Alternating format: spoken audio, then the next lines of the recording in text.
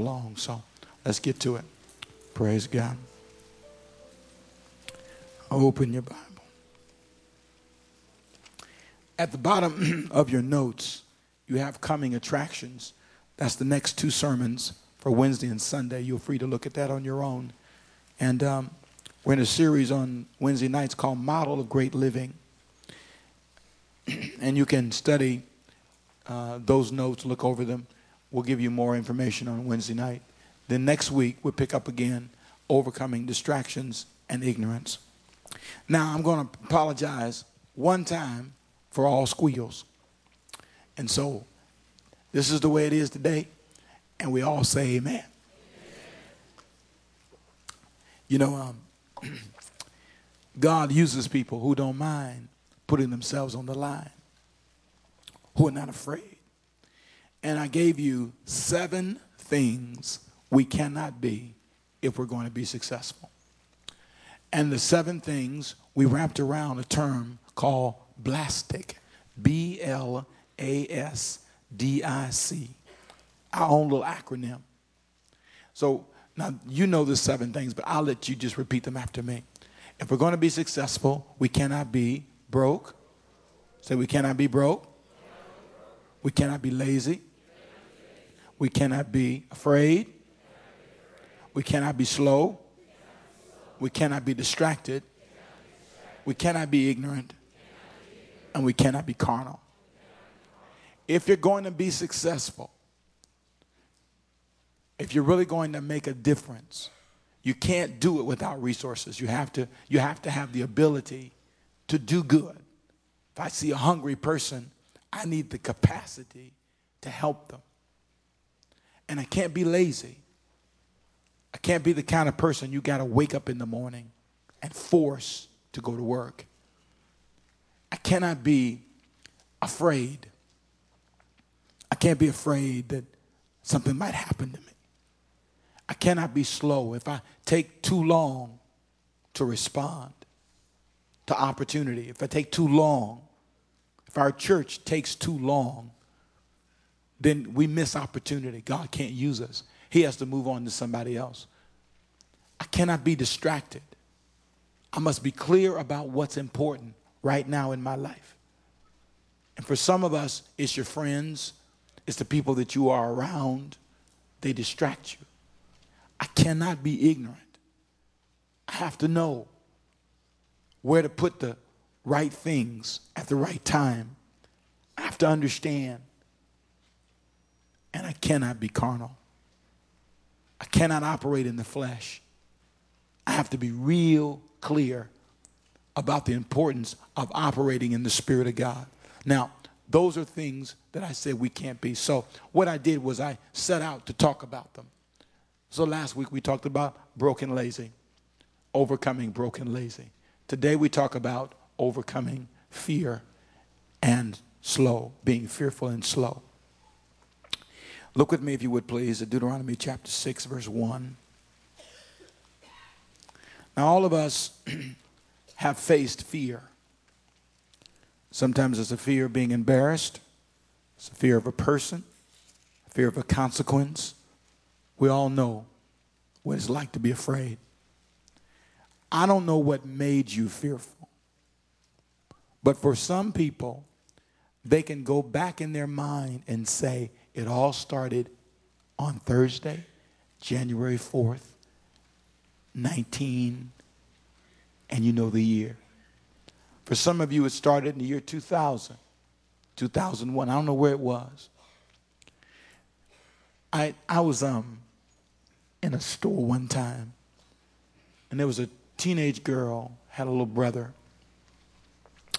and I don't know what was going on between them, but something happened, and she hit him. She hit him, boxed him. And he started to cry.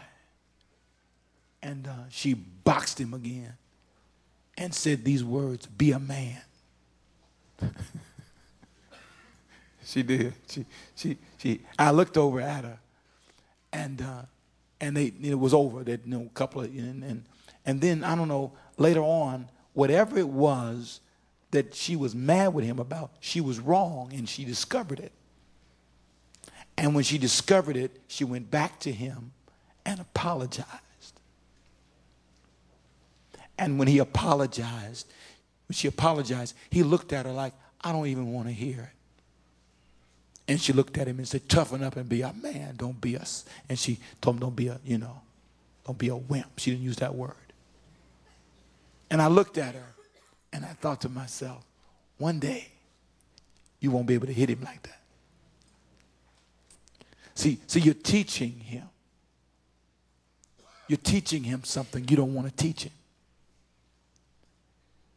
Fear starts sometimes after a whipping. Fear starts after your mama chased you around the house with that extension cord. And you know what you say when you get to be an adult? It's the truth. You know what you say? When I get to be an adult, nobody will ever whip me again. That's why you carry a gun. I'd rather be dead. It's amazing where people's fear starts. It starts and it rules. It dominates your life. What are you afraid of? Being broke? What are you afraid of? Being alone? Fear makes you hold on to people in your life you don't need in your life. Fear can make you foolish. You paid all that money to go to school, and you're so afraid of being alone. You'll date somebody that distracts you, lowers your grades, but you're so afraid to be alone, you'd rather fail than be by yourself. Fear can make you foolish, but then there's a positive side to fear. You know, some things you need to be afraid of. Deuteronomy 6 says, let me give you one thing you should fear. God said, that's me. Look at this. You'll love it. It's a great text. Now this is the commandment, and these are the statutes and judgments which the Lord your God has commanded to teach you, that you may observe them in the land which you are crossing over to possess. Now look at verse 2. That you may fear the Lord your God to keep all of his statutes. He wants you to fear him.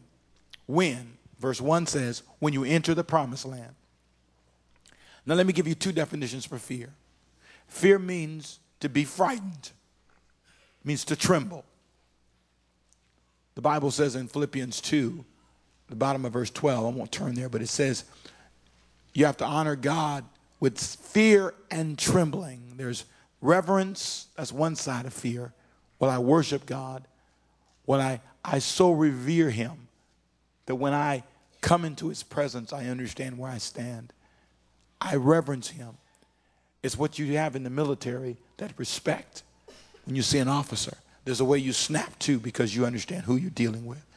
There's reverence. When the general comes in, everybody understands who this person is. There's an atmosphere that they want to create around this position. And when you're dealing with God, there should be reverence. Reverence, far beyond any general. Reverence that honors him as God in your life. But there's also the other side of respect, where you fear the consequences of not being reverential. You understand who you're dealing with. So there is the trembling side of it. And then there's the worship side of it, the respect side, the honor side. I want to tell you, it's good to keep that in mind. It's good for us as a church to never get so casual with the Word of God and with the things of God that we don't fear him. There are a lot of ministries that I watched develop over the years, and they lose all their respect for God. They don't reverence where they are. They're people that can come to church, and this is a real danger for those of you young people who've grown up in this church, who've been here a long time. You can get to the place that you don't remember where you are. You don't remember what you're doing. You lose perspective. You don't fear God, but you should. You should remember that it's God who gave you life. And a society that doesn't reverence God eventually runs into itself. So there's a positive side of fear. But please understand, the greatest danger is when you get to a place of blessing. When you get to that place where you graduated from college, you're now at the place in your career you've always dreamed of. If you're not careful, you'll forget God. It's good for you to remember God when you get to your promised land. That's what he tells them. When you get to the promised land, you are now married. You have the man you want, the husband you want, the life you want. You have the car you want. You have the look you want. You got to be careful. You know, if you feel ugly, sometimes you pray harder. Lord Jesus, help me look better.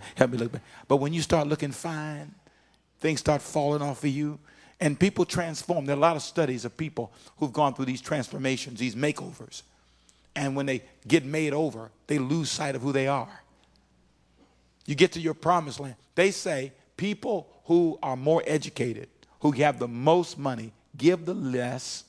They give them less of a percentage of their income than poor people. And they're less likely to go to church, less likely to be spiritual, because they become self-sufficient. Once you get what you're praying for, you don't care anymore. The wealthier you become, the more liberal you become in your thinking and your approach to life, because you get this feeling that I don't need God. You should be afraid of that. So it's good to remember God when you get to your promised land. But it's bad for you to allow fear to dominate the day-to-day of your life. Fear God, reverence God, but don't fear living life. 2 Timothy chapter 1, turn there, verse 7. God never wants you to be afraid to live, ever. 2 Timothy 1 and 7. For some people, every day is a day of fear. And here's what he said. God has not, verse 7, 2 Timothy 1 and 7. For God has not given us a spirit of fear or an attitude of fear. I am not supposed to be living my life dominated by what might happen or what might go wrong in my life. There are three things he said I'm supposed to have. Look at the text, verse 7. I'm supposed to have power, love, and a sound mind. Now say all three with me, please. Come on. Power, love, and a sound mind. All three. I'm supposed to be in a power position, not a weak position. If you looked at my life, I am supposed to be in a position where I'm in control. Secondly, I'm supposed to be able to love. I am not a person who is supposed to be carrying around a bunch of hatred and strife. Power, love, and then the third thing he said is a sound mind. My mind should be stable. It's so easy for life and children and all the pressures that life brings to make you think you can't control your life. The Bible said God gave me the power and the capacity to have three present realities in my life. I am in a power position. I am in love. I can love, and I am sound. I am balanced. That's what sound means. I'm balanced in my thinking. I don't think that Christians, by and large, my honest opinion, have been given a balanced perspective. I think that Christians have sometimes, because of, it depends on where you go to church, it depends on your exposure. Sometimes you have ideas in your mind, the way you label things, that causes you to tilt. And I see it. It was tragic. I've been here 26 years, 25 years, going on my 26th year. And I'm telling you, all the time I've been here, I'm 48 years old, been pastoring the church since my early 20s. I've watched people grow up in this church, and I've watched them tilt left. I've watched them tilt right. I've watched whole families go in the wrong direction. And a lot of times, I stand back as a pastor and say, what happened? How did this praying, love God, sincere family that meant so well end up way over here? And a lot of times, I'm telling you right now, it's fear. It's a fear of trying something new. They do what they've always seen done. They don't try a new way, a new approach. They're so safe where they are. And somehow, when the Lord calls them to say, you know what, I've got a way for you that's better than where you've been. They're afraid to say, well, you know, maybe we shouldn't live the way we've been living. Let's try this way. They'll come here every sermon I preach, but they never change. What are you afraid of? What are you afraid to release? What are you afraid to try? God did not call you to live a fearful life. If you see where you're going is wrong, stop. Pause. Ask yourself, am I really scared to stop being the kind of woman I am? It's not getting me where I want to be. Am I afraid to face? I watch guys, their churches are shrinking by the week, and they'll keep holding long services. 4 hours and 5 hours. My best friends of mine said, well, why do you have church so long? People want to go home. They're tired. Nothing personal. But they're afraid to try. They're afraid. They've held on to traditions. Traditions that run people from church. Christians can be a one-nation people. Americans are like that often. We're so Americanized, we have no clue. How many of you are from a foreign country? Raise your hand. Raise your hand. You're not from America. Raise your hand. Okay. Now, see, I want to tell you. Tell me where you're from. Trinidad. Where are you from? Raise your hand. Be proud. Where are you from? Trinidad. Where are you from? Cameroon, West Africa. God bless you, dog. Where are you from? St. Thomas. Somebody else. Where are you from? Trinidad. Trinidad's in the house today, isn't it? Trinidad. Yes. Where are you from? Uganda. Uganda. You know, my wife and I are feeding some kids in Uganda every week. Our church just bought a bunch of pews for some churches in Uganda. Thank you. Bless you. Amen. Bless you. Yes. South Africa. What part of South Africa? Durban. There you go. Durban by the sea. Go over. Yes. Yes. Germany. What part of Germany? South. Good. Did you say it again? Say it. Stuttgart. I did good? Stuttgart? Okay. Yes. Where you from? Trinidad. Trinidad is just taking over this church. I'm telling you now. Yes. Jamaica. What part of Jamaica? St. James. In the country. Okay. Good. Yeah, behind you? Nigeria. What part of Nigeria? West Nigeria. Wonderful. You got, is that city? What city? Balom? Ibadan. Am I close, girl? A little bit. I'm close. Yay, I'm trying. Okay. Is that it? Now, see, one more. Where? From Japan. That's right. You're my man. That's right. From Japan. I told him I haven't been to Japan. I'm planning on stopping in Japan for the first time in my life in a few months. I'm going to swing on over to the Disney part. I'm going to preach in Korea, but I'm going to swing on through there. The plane lands, so I'm going to get out and walk on the ground a little bit. God bless you. Now, here's the point I want to make. There is something about realizing you're not the world. All around you are people who are not from where you're from. They could tell you stories.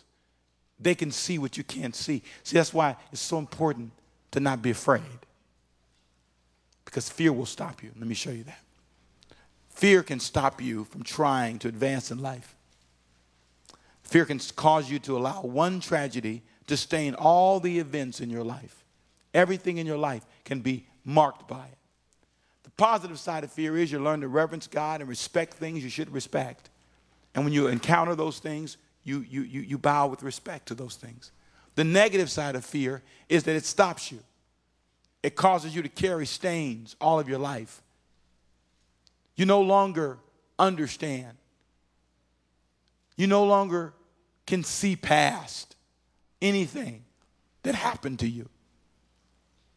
You can't go to school because you flunked out once. But I want to tell you something. God said, I never gave you a spirit of fear, but of power, of love, and what else did he say? A sound mind. So fear can dominate your life.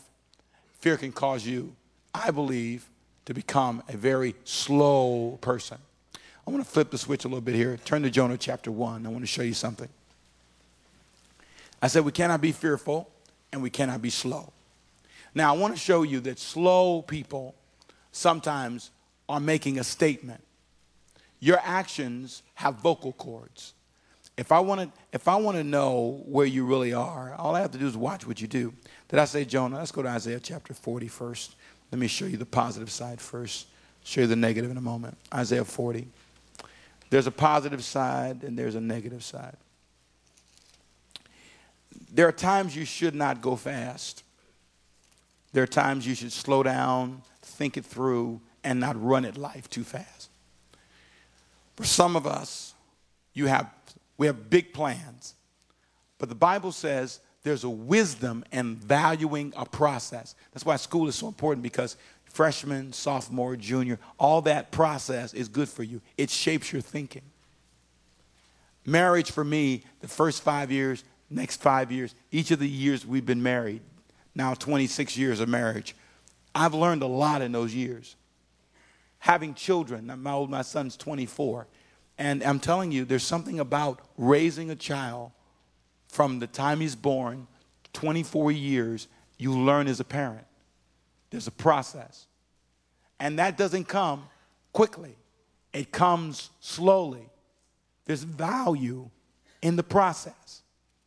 Now, I want to throw something at you for a second, surprise you. I believe that the Bible's guidelines for sexual relationships, all the things the Bible says wait to do, are designed for a reason. He knows you. He knows how you're wired. The reason why there are certain things that shouldn't come quickly is because you're not really ready for it, not totally. And a lot of you have been in love relationships and you've been around, in a couple of different relationships, and you think about how you feel. Something in you hurts when it's ripped apart. The demands of it. And God knew that wouldn't be good for you. So he said, slow down. I'm not trying to stop you from having fun. I just want you to slow down and understand there's a right way to do this and a right time. Marriage is a safe place for this to happen. If you're not careful, you go too fast. Get ahead of yourself. You felt lost, confused, and it's because maybe you didn't wait. It's a great statement. I want to just run to it. Verse 31. Verse 28. Catch the whole thing. Have you not known, have you not heard, the everlasting God, the Lord, the creator of the ends of the earth, neither faints nor is weary. His understanding is unsearchable. He gives power to the weak. To those who have no might, he increases strength. Even the youths shall faint and be weary. The young men shall utterly fall. But those who wait on the Lord, see, you wait for the right time, shall do what? Renew their strength. When you find yourself tired, you might have gone too fast. There's a time when you should slow it down a little bit. And some of you are trying to be, I watch you college students, some of you, you're in college and you're so focused on being a wealthy person and a great business person that you're a horrible student. There is a seed sowing season in your life, and there is a harvest season in your life. You don't need a Jaguar now. You don't need the most expensive ring, the most expensive piece of jewelry. You don't need that now. At 18, you don't need the final man in your life that you're going to live with forever. You see the freshmen, they come to campus looking for their husband. All right, where is it? Some women, some guys.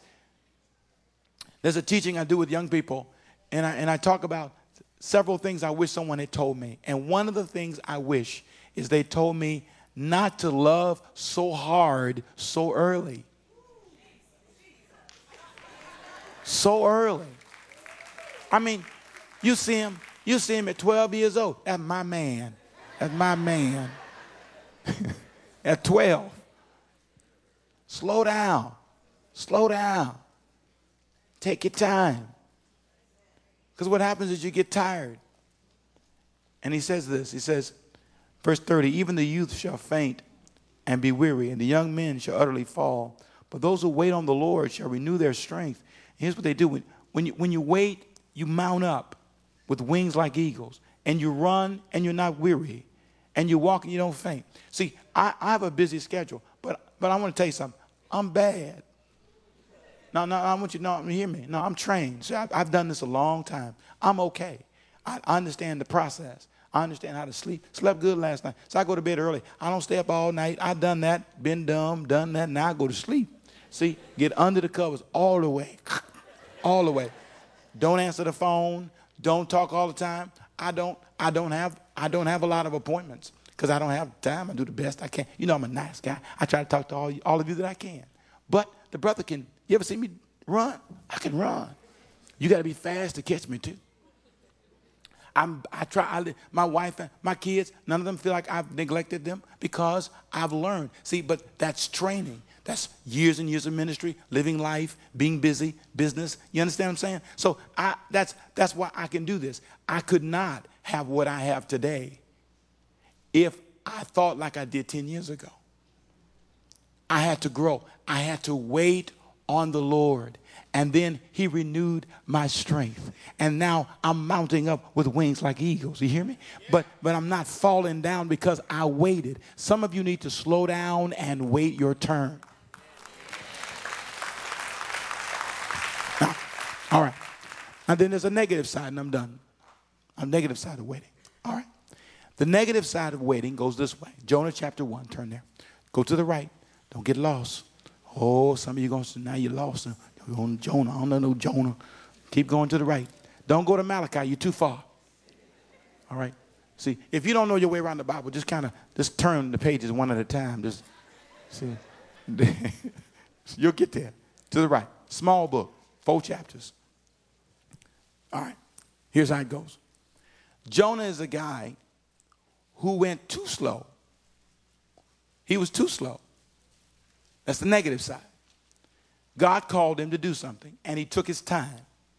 What I want to delve into is why and what that said about Jonah's thinking.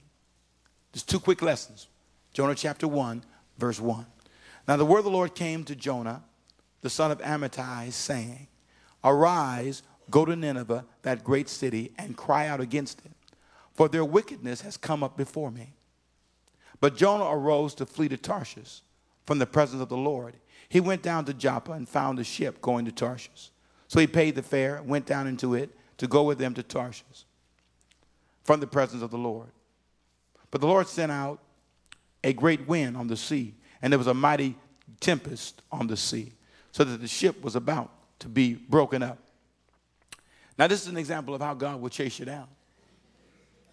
So the wind's coming after Jonah.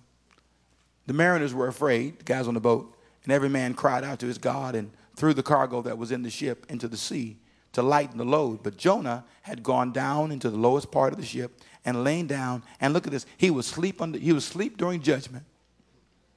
You ever seen somebody that's being judged? They look like it but can't tell it. You see them. You say, you know, you look bad, but they think they look good.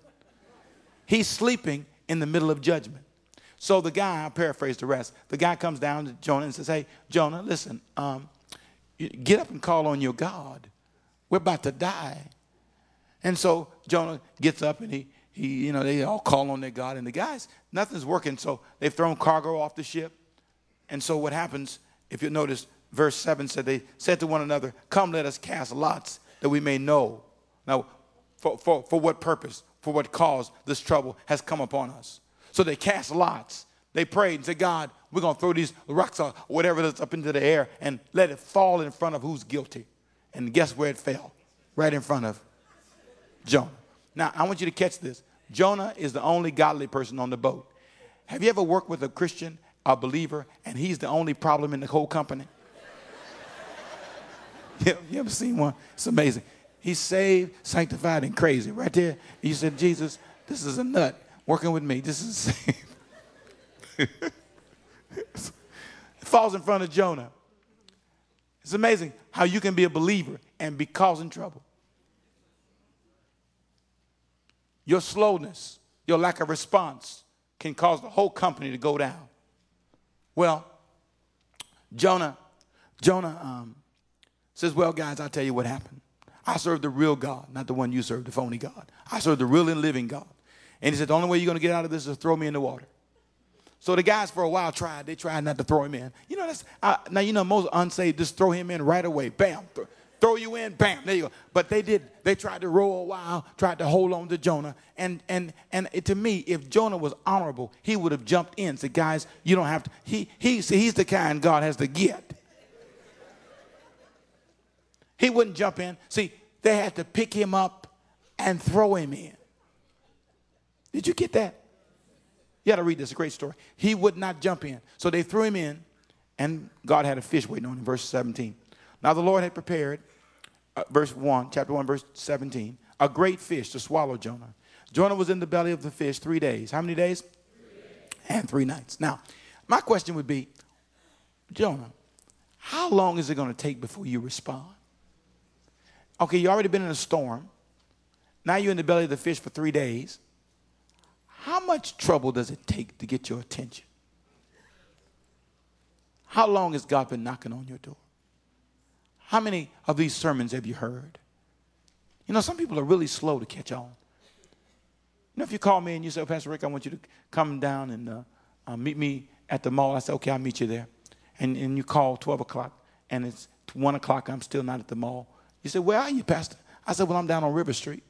And some of you don't know your way around Savannah, but just follow me. River Street. And then you call back in an hour. You say, where are you? I'm on Broughton Street. Pastor Rick, you only went 2 blocks in 1 hour. What you doing? Pastor Rick, that's just 2 blocks. And I said, well, don't worry, I'll be there. You hang up, call back another hour and a half. And now it's 3:30. And you say, Pastor Rick, where are you? Oh, I'm on Liberty now. He says another 2 blocks. Pastor Rick, you're too slow. So you're praying for things, but by the time you respond, by the time you get there, it's too late. We're going to miss our 4 o'clock appointment. God can't wait on you sometimes. If he wants to expand the kingdom, if he wants to reach the lost, he can't wait for you to get through all this stuff. In my opinion, Christians are very selfish. Some of the stuff I hear, some of the music, it just irritates me because some of it it's all about you. I need to feel good. I need to be encouraged. You spend all your life encouraging yourself, all your life believing for your harvest, all your life working on you. You don't have time for anybody else. You don't have any time to do anything for anybody else. Churches don't give away anything. They always want to offer. They got all these. I'm not picking on anybody. I'm not picking on anybody. One more time. A lot of my friends whom I love, and I tell them the same thing. I understand right now the challenge is we need to pay all these TV bills because we're on TV. You know, not our church, but I'm saying we're about to launch again. I'm going on another network later on in about a year or so. But I'm working on it. I got a plan. So I'm working because I don't want to be like everybody else. A lot of folks. They're so desperate for money now. They got y'all sending in money, first harvest, second harvest. All y'all, I'm not against it. These are my friends. I love them with all my heart. But I know when you owe $10,000 to be on for 30 minutes, you need somebody to send you something. And if you own every day $50,000, I'm not against it. See, I believe for that kind of money. There's nothing wrong with that. They're not bad people. See, I understand that. But if the Christian church spends all of its money on just presenting itself to the world, and the world is lost. Most non-Christians don't watch Christian television.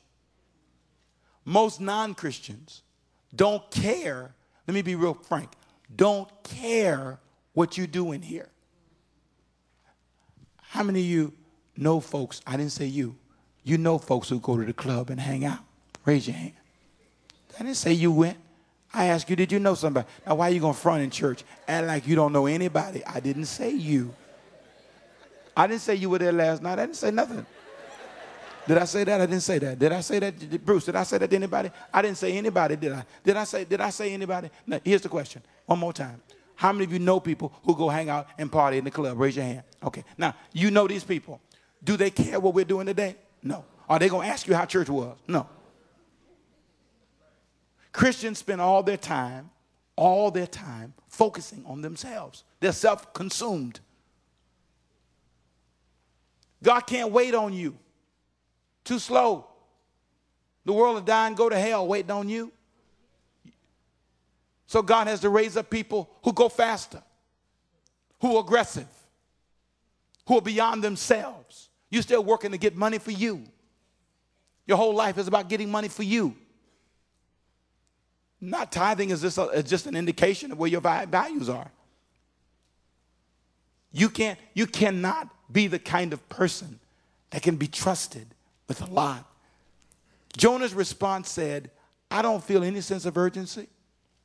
Jonah's response said, I have no intention of acting. His response said, I don't care if the mission fails. I'm not going to those people. You may not say that with your words, but you say it with your actions. Because your actions have vocal cords. They speak volumes. That's why when they judge you, when they go back and they look at your credit report and they look where you worked, you know what they're looking at? Your actions. You may say that's not fair. No. It's a fairness in it. You need to go look at them and say to yourself, what do my actions say about my values?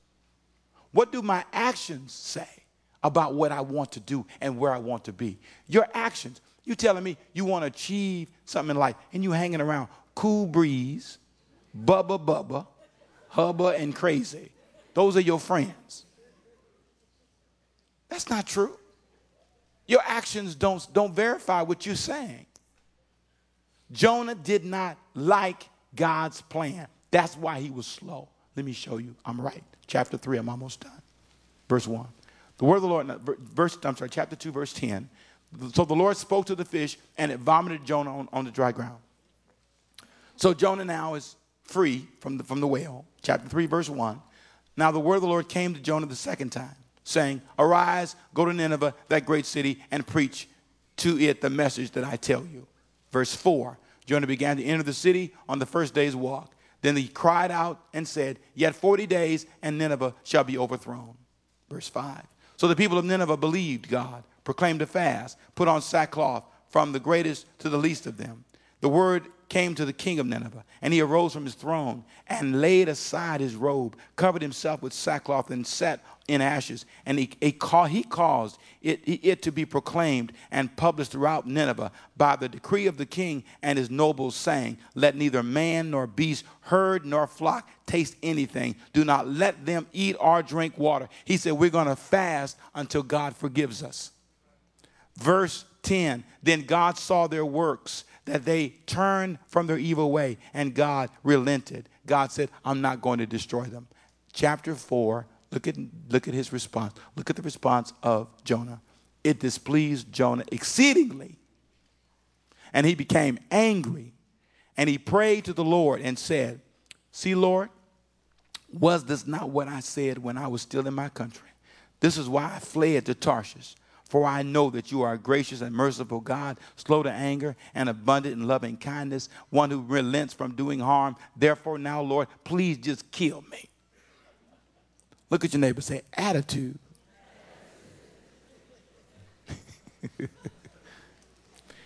See, why was he so slow in responding? Listen, and I'm done. He did not agree with God in the first place. Your slow response could be an indication that you don't agree. If it takes you that long to decide to tithe or give offerings or evangelize or give your time or volunteer, man, please, that means you don't agree. There's something about your philosophy of life that says, I don't think this is important. And that's okay. But I think you should be honest with yourself. And it's hard to do that. It's hard to look at yourself and say, I don't like this. I run across people all the time who take a long time too long. But if you want to be successful, you can't be that slow, because he moves on. And one day you'll see yourself standing on the side. And what's powerful in this story is, Jonah never changes his mind. There's no indication that Jonah ever changed his thinking. And God let him think that way. The danger in this culture is that we're becoming more educated, we have more opportunity, and we're more self-consumed. Be concerned that you're not trying to go find hungry people to feed. Be concerned that your biggest dream in life is a car. Be concerned that the biggest dream in your life is a house sitting on the water. Be concerned.